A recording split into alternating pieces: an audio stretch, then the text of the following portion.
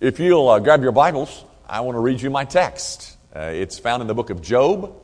If you don't know where that is, find the book of Psalms and go left.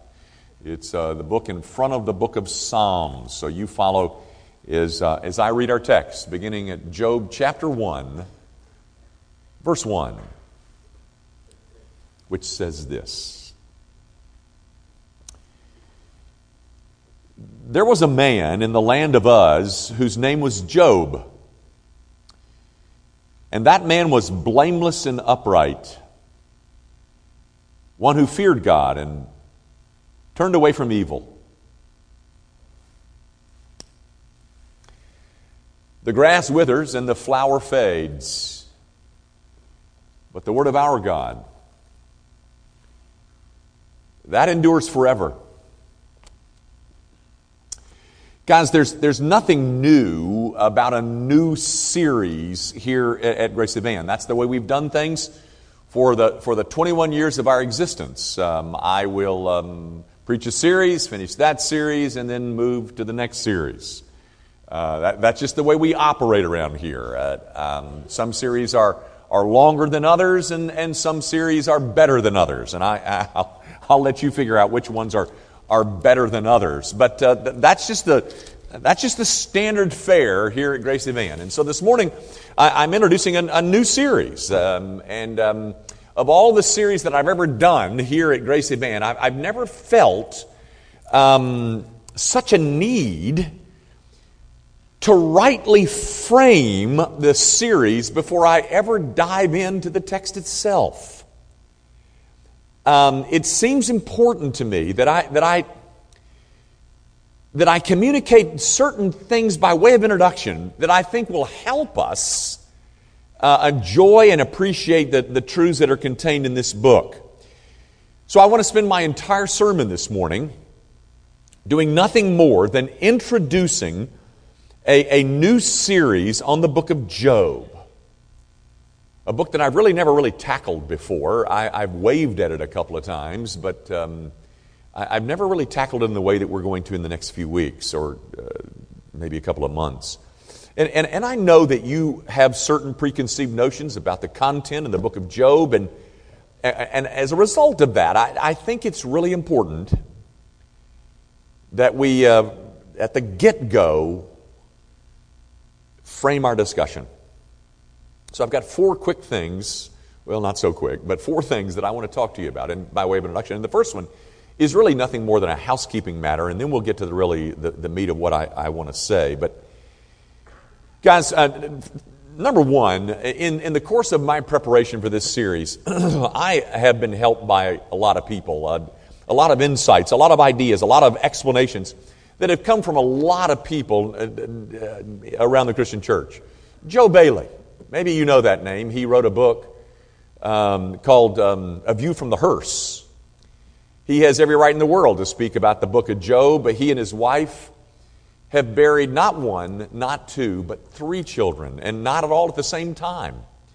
They lost a child when she was 18 days old. They buried another child when the child was 5 years old, who died of leukemia. They buried yet another child, a son, when he was 18 years old, who was killed in a sledding accident. So he writes a book entitled A View from the Hearse. And it has much to do with the book of Job. He's helped me a lot. Chuck Swindoll. You know that name. I hope he didn't hear me say this. I know Chuck very, very little, but he interviewed me one night out in California. But that's about all I know. That's about the only personal contact I've had with Chuck. But he's been a mentor for years. He's got to be 85 now, still pastoring in Dallas. Many of his books, some of you have read. Chuck Swindoll has been a great help. Tim Keller. Elizabeth Elliot. Do you know the name Elizabeth Elliot? Elizabeth Elliot was the husband of Jim Elliot, you know, the one that was murdered by the Auca Indians. They made a movie out of it. He wrote a book entitled The Shadow of the Almighty, but I think you probably know that part of the story, but I'm not sure you know this part of the story, that she lost another husband to cancer. And all of that, lost two husbands before the age of 45. a woman who is somebody I love to listen to. But I guess the person that has helped me the most is a guy that I don't know that you know. His name is Mike Mason. In his book on Job, I think it was Mike Mason who first began to redirect my attention away from the subject of suffering and onto the subject of the gospel that is found in the book of Job. You know, all of these people that I've read and consulted, none of them would make the claim that they understood the book of Job entirely, and neither would I.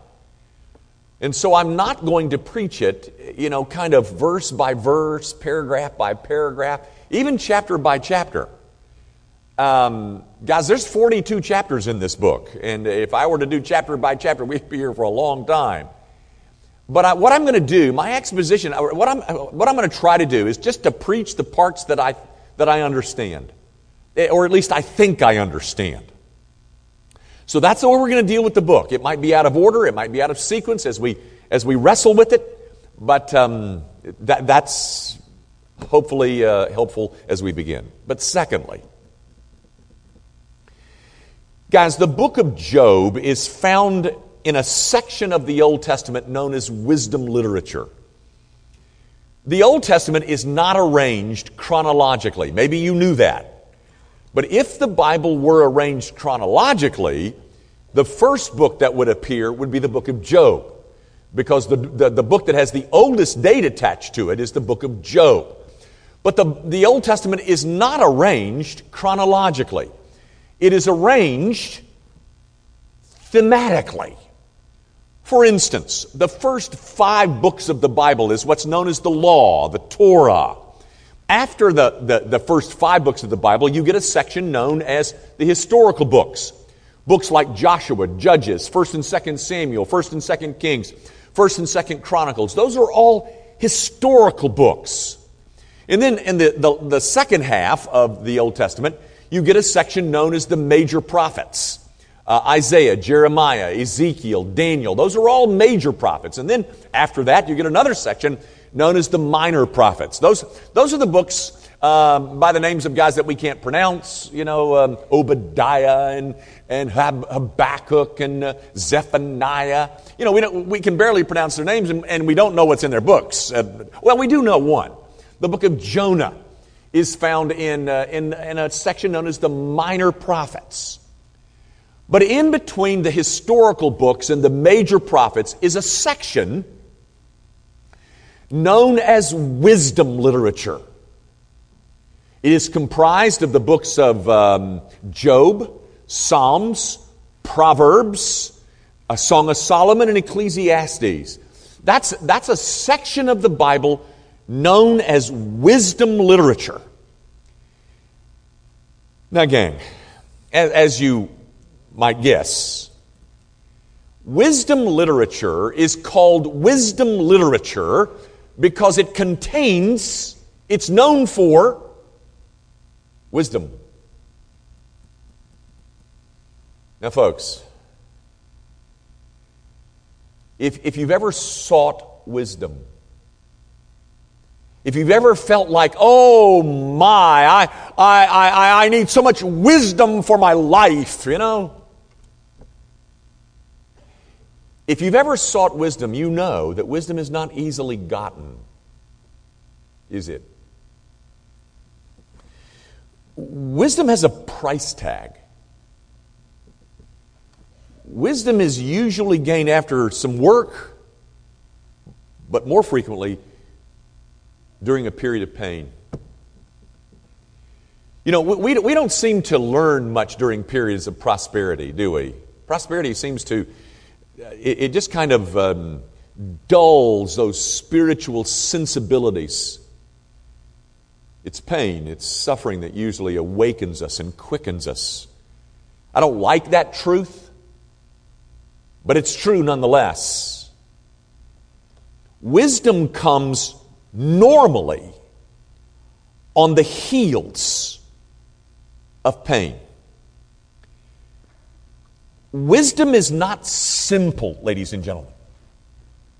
An error is simple. Heresy is simple. But wisdom, truth is complex. You want a good example? Take the doctrine of the Trinity. Every major world religion that you know of has a monotheistic view of God, that God is this one person and yada, yada, yada. It's only Christianity who has a view of God that's Trinitarian. Because truth, because wisdom is complex. Error is simple. Error is easy to get to. Heresy is easy to grab. But not wisdom. You know, one of the messages of the book of Proverbs, the whole book, and I know you love Proverbs, but one of the messages of that book is that fools make bad and often quick decisions. That's one of the things that wisdom literature wants you to know. That we get ourselves in trouble by foolish decisions that are so unwise because we leapt at them. Wisdom is the kind of stuff that helps us understand ourselves. And that's not fun every now and then, you know, to find out, oh my goodness, I didn't know what was in there. Wisdom is the kind of stuff that helps us know the times and the seasons. That is, helps us know timing. The kinds of things that we need to change and when. Consequently, ladies and gentlemen, anything that comes quick and easy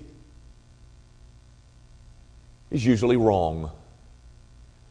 One of my favorite quotes that I'll use several times in this series on the book of Job is an H.L. Mencken quote. And Mencken says this: "There's always an easy solution to every human problem. Neat, plausible, and wrong." Gang, wisdom is something to which we must give attention. You got to work at this. One of my mentors is a guy by the name of R.C. Sproul. I've told you that before. I think it's 60% of what I know I learned from R.C. But R.C. was awfully fond of saying that one of the greatest issues that faces the Christian church is what he called sensuality. And by that, he was not drawing our attention to sexual sin. What he was saying is that one of the biggest problems that exists among Christians is that we like to get our spiritual food as simply as possible. We like to get it via experiences, and we like to get it via emotions and feelings. Don't ask me to do the hard work necessary to mine wisdom. Well, that's exactly what I'm asking you to do. The Bible loves to call to its readers and say, gird up the loins of your mind. And that's what I'm calling you to, ladies and gentlemen. If that's going to be uncomfortable, then this is going to be a long series for you. Guys, it's going to require a bit of work on your part. And maybe that's not even the right word. Maybe work is not the right word. Maybe concentration is. I don't know. But I'm telling you, it ought to exhaust you. Not simply to preach it, but to listen to it. Because we are going to be confronted with insights and ideas that are game changers. They're paradigm shifters. They're model busters. And normally, ladies and gentlemen, when we're confronted with a paradigm shift, that insight, that information, it can be upsetting, it can be downright off-putting. But that's what's in here. That's what awaits you. And I guess to say it with colloquially is simply buckle up, ladies and gentlemen. It might be fun to hear about Joshua fighting the battle of Jericho. And it is. It's a wonderful story and has great principles. But that's out of the historical section, and we love history, don't we? This is out of the wisdom section. And wisdom is something that we want, but I'm not sure that we're often willing to pay the price to get it. And so I'm asking you, I'm telling you, that if this is going to profit you any, buckle up. Third, guys, there are very few literate people on the face of the planet who have not heard of Job. I would venture a guess. I would suggest to you that there are more people on the face of this planet who have never heard of Jesus than have never heard of Job. And the reason for that is because Job's name has become synonymous with suffering. And since suffering is the most inevitable of all human experiences, people know his name. Did you hear what I just said? I said that suffering is the most inevitable of all human experiences. I guess what you'd have to say, or what you'd have to call that, is lesson number 1 in studying the book of Job. And I'm telling you, that takes some getting used to.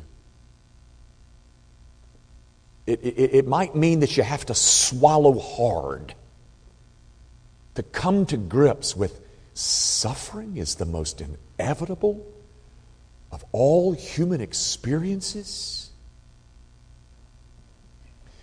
Guys, one of the refreshing things about the Bible, one of the reasons I love it so, is that it tells us the truth. All of it. It doesn't try to tiptoe around all the unpleasantries. It confronts us with that which is the truth. And you're going to get into the book of Job, and pretty early on, you're going to find out that Job says in chapter 5, he says, man is born for trouble as sparks fly upward. Just as normal as it is to see sparks fly upward is as normal for a man to experience trial and hardship and suffering. James says it in his book in the New Testament. Count it all joy when you endure, yada, yada, yada. But the line that I like the best is from the Apostle Peter. He says in his first epistle, chapter 4, he says, Beloved, do not be surprised at the fiery trial when it comes upon you to test you, as though something strange were happening to you. Hey, don't be surprised by this. I mean, like, oh, why is this happening to me? You ever asked that? I mean, oh, I didn't know that this was in there. Peter says, I mean, no, like this was strange. It's not strange. I mean, man is born for trouble as sparks fly upward. Guys, it's only we Americans, we Westerners, who struggle with this fact of life the most. We're not accustomed. We don't know how to deal with disappointment and defeat. And I guess that makes sense given our prosperity, given our media, and given our drugs. We entertain this naive notion that we're going to be the exception. Guys, the rest of the world, they know that suffering is inevitable. And consequently, Job's name has become the synonym for life's most dreaded piece of inevitability. You know, people, they talk about the patience of Job. And yet, though his name is known, I got to tell you, that's not what his book is about. They speak of Job's suffering, and I'm telling you, you missed the point of the book. And I really think it was Mike Mason that helped me see it first. Guys, that all brings me to something that you've got to hear before we begin this study on the book of Job. Listen, I am not saying that the book of Job does not discuss suffering. It does, and it does quite a bit. But I am saying this, that suffering is not the central ultimate message of the book of Job.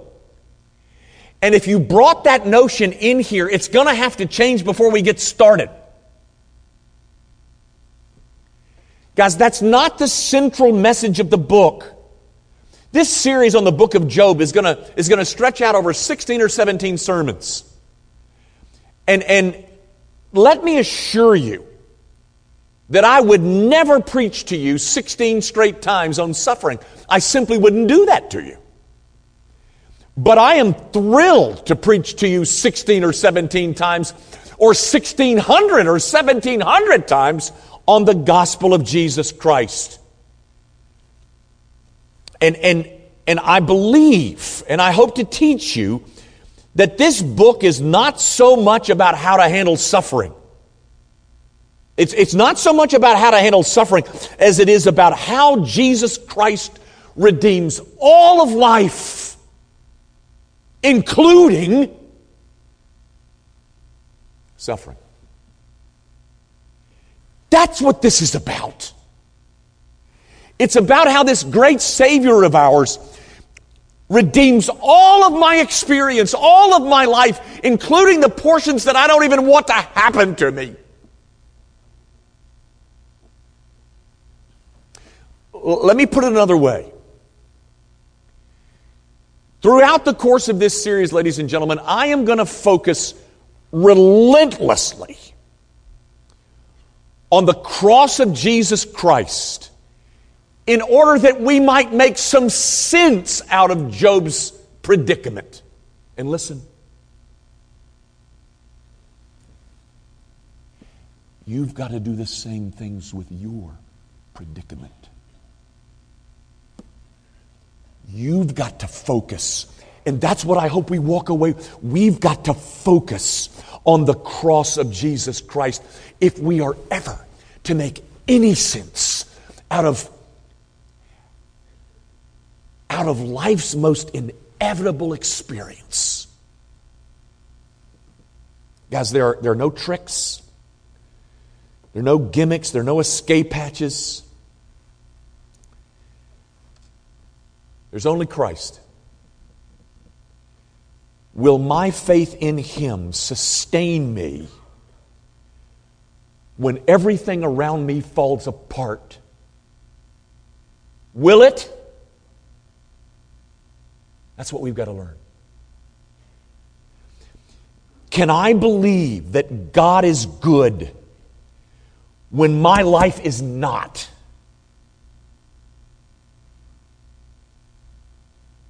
Will you believe that with me or not? Because, ladies and gentlemen, when I'm finished with this series, my hope is that not that you will know more about suffering, but that you will know more about Christ. Because the ultimate message of this book is not suffering. That's the penultimate message. The ultimate message of this book is about how Christ redeems all of my life, including that part I don't like. And I say this further to you, ladies and gentlemen. If the only method that you have to deal with your predicament is keep a stiff upper lip, then your religion doesn't offer you much. Christianity offers Christ, a Christ who redeems all of my life, including the part known as suffering. I got one more thing to say and then I'm done. But ladies and gentlemen, I'm telling you, what I just said to you is the grid. And so when you come back, if you come back, bring that with you. because that's going to help us make some sense out of all this. But if I just looked at you and said, well, every cloud has a silver lining. Well, some clouds, ladies and gentlemen, are blue all the way through. And all of that other foolishness and all of that other gadgetry and all of that other sloganism, it ain't going to help you one whit.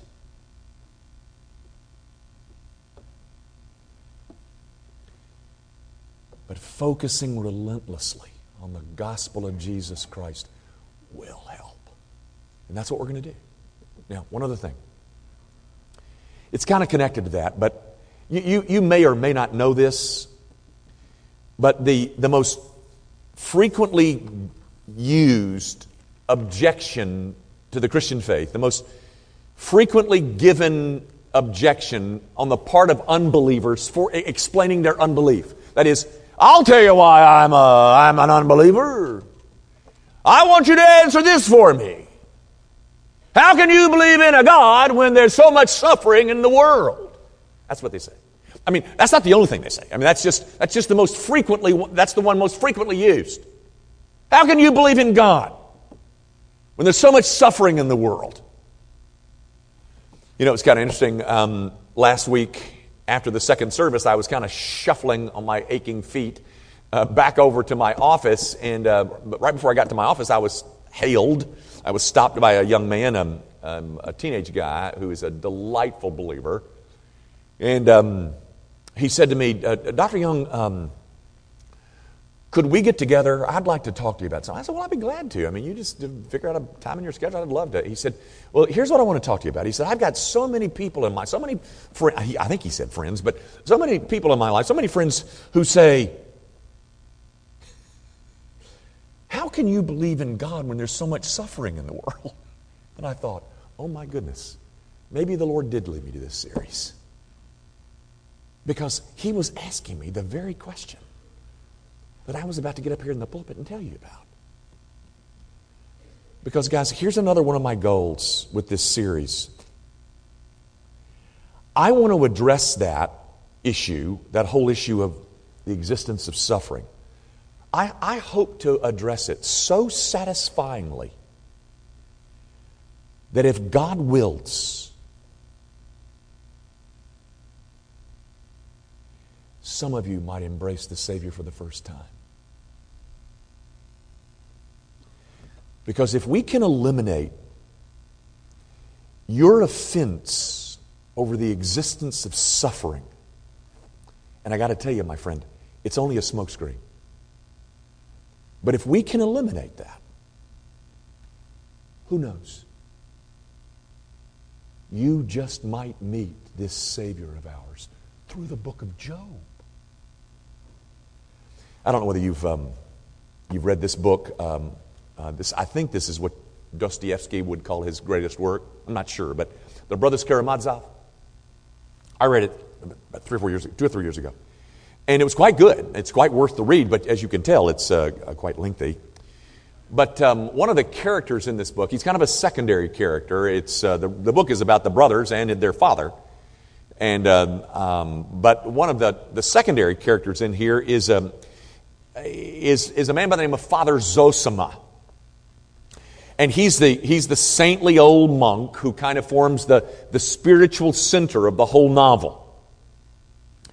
And when Zosima is on his deathbed, he's dying, he's reflecting on his childhood on his deathbed.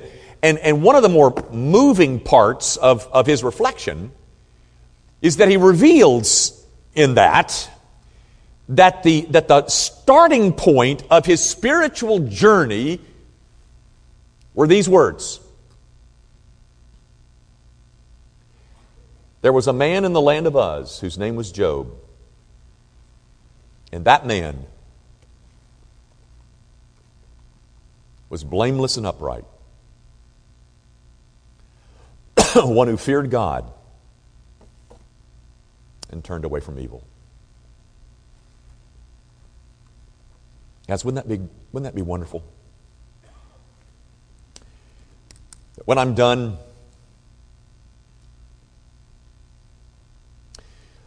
that some of you will be able to point to this place as the place where you found Christ and started your spiritual journey. Guys, suffering. Living in this fallen world, suffering is inevitable. But misery is optional. And that which redeems all of our suffering is our suffering Savior, a man of sorrows who was acquainted with grief.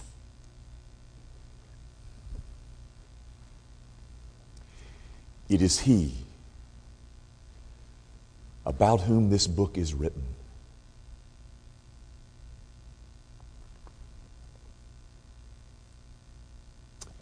Is that Jesus your Savior?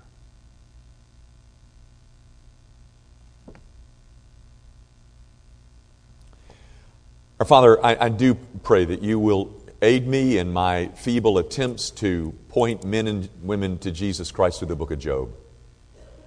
And I pray that as a result of our spending these weeks over or in this book, that you will absolutely come alive to all of us. That many of us might be able to point back and say, the place that I met Jesus Christ was when I wrestled around with the book of Job. And I found a Savior who redeems all of life, including my suffering. And so, Father, use what's done here to feed your people and to make us wise. But also, Father, would you use it to allow men and women to begin a spiritual journey that will end up in an eternity of felicity and bliss through having come to terms with Jesus Christ. We pray, of course, in His name. Amen.